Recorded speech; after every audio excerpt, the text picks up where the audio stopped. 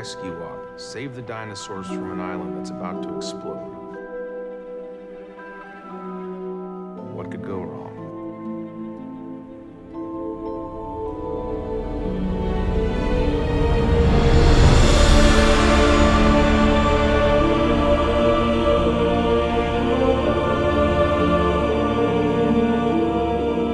Hello, welcome to Fallen Kingdom. We return to Jurassic World 1 minute at a time. I'm Brad. I'm Dave. And in this episode we're discussing minute 32 of Fallen Kingdom. But before that, David, heading over to Jurassic-Pedia.com. We've talked about many articles on here, the operations building, the innovation centre, the islands, real-world locations, sets, props, all sorts of things. Thanks to Pterodon Formosus, we now get to discuss wheelbarrows. Yeah, you put this one in the run sheet, and I'm like, do I have an article for that? It's a recent article from November of last year. Before we started recording, we'll sort of back and forth, trying to think of where wheelbarrows might appear in the franchise, and we sort of come up with maybe there was a couple of ruined ones in the worker village. Like one of the Atrociraptors gets hit by one full of concrete in Dominion during the chase scene there. And we're pretty sure there's one in front of the Visitor Centre in Jurassic Park 2 of the workmen working on the building there, so... Not confirmation of any wheelbarrows in the franchise yet, they're just a speculation of where they I'll might have be. to go through the 4K screen caps and pick one out for this article. I suppose if I Google Jurassic wheelbarrow, there'll be just wheelbarrows in the Explorer colours, won't they? or numbers on the side. Jurassic Park stickers on them. Yeah, yep. Like everything else. So, anyway, good fun little article there. Of course, wheelbarrows are a hand-push vehicle used for transporting loads that cannot be carried by hand. I can't wait to see that one extended down the road with some mentions from the films. But a little bit of fun there for the Jurassic-Pedia.com article. Head over to the site, check that out, check many more. If you're on Facebook or Twitter, check out Jurassic-Pedia or Jurassic-Pedia on those sites as well. Stuff going up all the time. Behind the scenes, new props that some of the admins and that may have found, and lots more stuff. Mm-hmm. Fortunately, not much to talk about with wheelbarrows. Well, good luck screen matching. This is the original wheelbarrow from the Visitor Centre. It's going for $32,000. And it's also rusted. It wouldn't hold a pot plant. We're not gonna get any closer to her in this thing. We should stop here. Hold up! Load out, look alive, stay alive. We got your back, brother. Yeah. Claire, I'm gonna have to track her alone. I'll need you to be my eyes if she runs. Copy? Copy that. Alright, Dave, ready to get into minute 32 of Fallen Kingdom. Sounds good, yeah. Alright, minute 32 opens with our team leaving the bunker and ends with Owen finding a footprint. As we continue into minute 32, Owen walks for the bunker door. We quickly cut outside in the jungle as CG compies drink from a stream. A little bit of a failed opportunity here to have the old Rod Puppet compies back for this quick little scene, but it is a quick scene and the money to make them probably wasn't in the budget. I do like the scene, though, regardless, just because I like the compies. Mm-hmm. It's kind of just something natural for them just to be standing around drinking out of a puddle. Yeah, and we're going to talk about the giant compies later with the stampede sequence and that.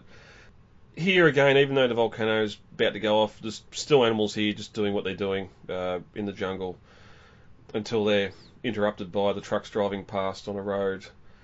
I wonder if these animals have tracking chips if they're on this, or are these just the rats, the pigeons? We know the compies are going back and forth between the islands. They're just everywhere. There's no way they're going to capture every compy off this island. They're definitely the rats of the Jurassic. Which also brings up an interesting point, though, because that would mean... I mean, the compies, I'm sure, they breed fast, but the other dinosaurs are breeding as well without engine supervision anymore. So any of those animals aren't going to have... Any of the animals born since the park closed aren't going to have their tracking chips. So there's probably actually more animals here than they're tracking. Well, here we are 4 years later. Lost World was 4 years after Jurassic Park fell, and Hammond said they're flourishing. So that 180 animals I said last minute that we see on the tracking system, that could be 400 or 500, really now. Mm-hmm. And I know we're going to get in Dominion bison taking animals off the island as well to air quotes rescue and put in the sanctuary. We'll have to keep an eye out later at the end of the film. I am sure when all the animals come out from under Lockwood Manor, we do see compies there.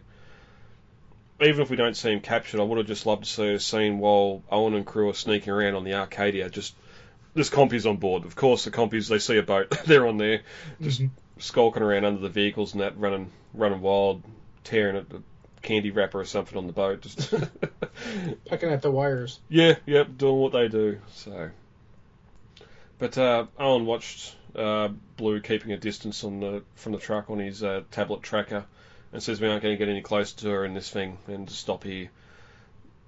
So again, we've got this tablet that was mentioned been mentioned in the novelisation a fair bit, being able to track Blue real time, which makes me wonder why this is the last time we see it. He's about to go on foot after her and doesn't take the tracker with him. He goes hunting. I imagine he'd probably want to be alert and not really focused on the screen, but more alert, listening for her, because she's an ambush animal. She's going to try to sneak around on him, you know? Yeah, but that's all data that he can see on that tablet. He's gonna know, and it's gonna make less sense in a minute when he radios back to Claire and Franklin in the bunker to be his eyes and ears. It's you have eyes and ears there. Yes, true. I'm sure. Without rewatching the minute, I'm pretty sure we do hear beeping here, so maybe there's the audible thing. He doesn't want that thing beeping in his back pocket as he's walking around trying to find her. But as you said too, he wants all his senses at high alert. Last thing he wants is not to be able to hear her sneaking up on him, because this thing's beeping or giving away his position. Owen radios Claire, I'm going to have to track her alone. I need you to be my eyes and ears, okay? As I said before, what's wrong with the tablet? Owen walks up the jungle stream, and just again, real locations on Kauai or Hawaii here. Walking up this stream, we get that rumbling, ominous volcano in the background, the mist in the air. He looks up and sees the pteranodons flying overhead. Just some great set stuff here. And obviously a sign that the volcano is not too far from going off. Yeah, like I said before, I love the constant rumbling that we get when they're on the island here. Just this constant reminder in the back of our heads that this island's going to blow at any time. And we know from the animal tracker before, the map with Blue on it, how much closer to the volcano she is from where the radio bunker was. So just again, that deep sound. I have experienced an earthquake, but not anywhere near the epicenter. I haven't experienced any sort of volcano activity or anything, but just that unearthly sound of the rock, earth just moving under your feet. I love just the way it keep on hearing it in the background and the speakers. Yeah, we do have a kind of major fault line a couple 100 miles from us, but any fault or any earthquakes that happen are either too light for me to feel, or they happen at night. And if I'm sleeping when it happens, I'm not gonna feel a thing. Yeah. it require you could set off a bomb under my bed and I wouldn't wake up. Well, yeah, I was camping last night in a tent in some severe thunderstorms, and I didn't get a lot of sleep.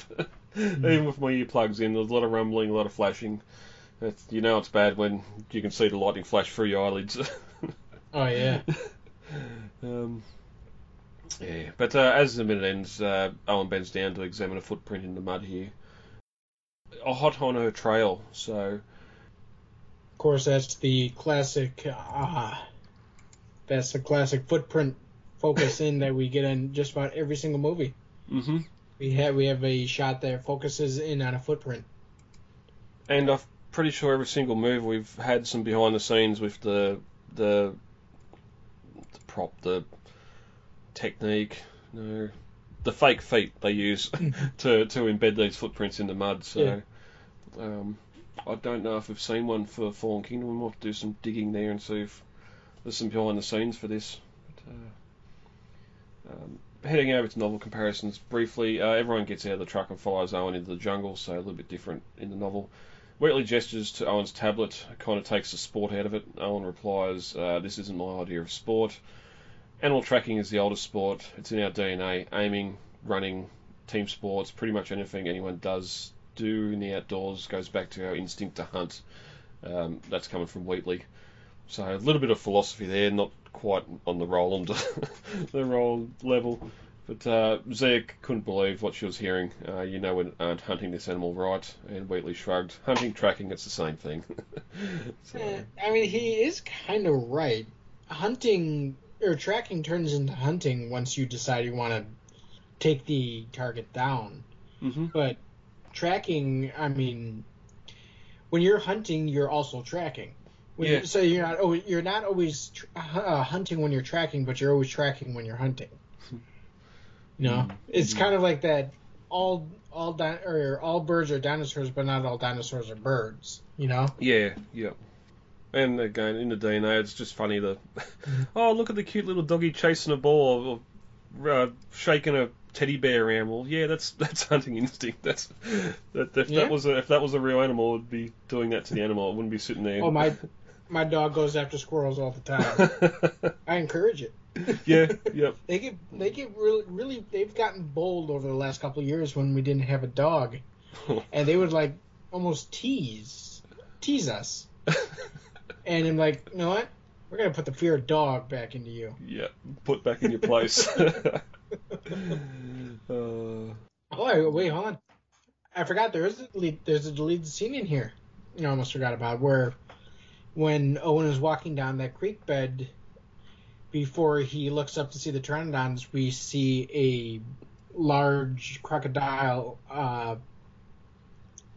skeleton laying in the creek bed, and I think it's been identified as Deinosuchus, which was a large 40-foot crocodile that lived during the Cretaceous. Mm-hmm. I was going to ask you where that come in here. I thought it might have been next minute. So I was going to discuss it there with Stegozilla, but that interesting that here we are again, another animal that we never knew was on InGen's list or Masrani's list, appearing in the film.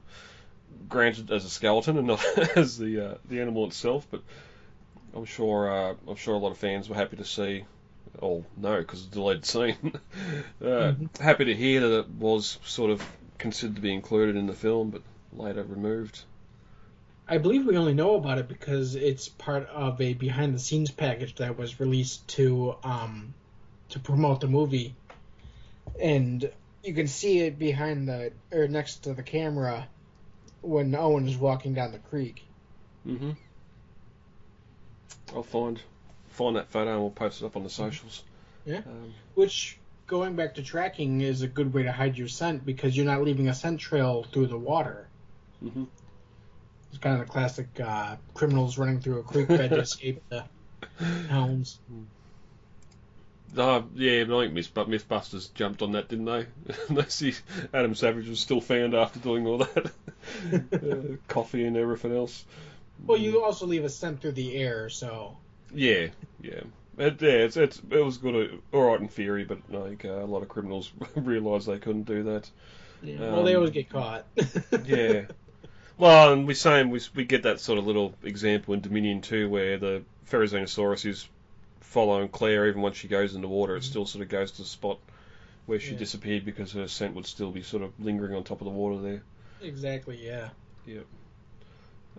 Which itself is a great shot. I love that shot. Mm-hmm. That's for another podcast. Yeah, without going into Dominion tangent, there's some great stuff there, but man, I can't understand what went wrong sometimes. But yes, as you said, that is a different podcast. That's next year. But that's it for minute 32. Next week, minute 33, we're going to talk about Stegozilla Blue's Nest, and I think we might actually get Blue on the scene on top of that Explorer. So we're going to talk all about that, but that's been minute 32. How about we get Evie for the week? All right, sounds good.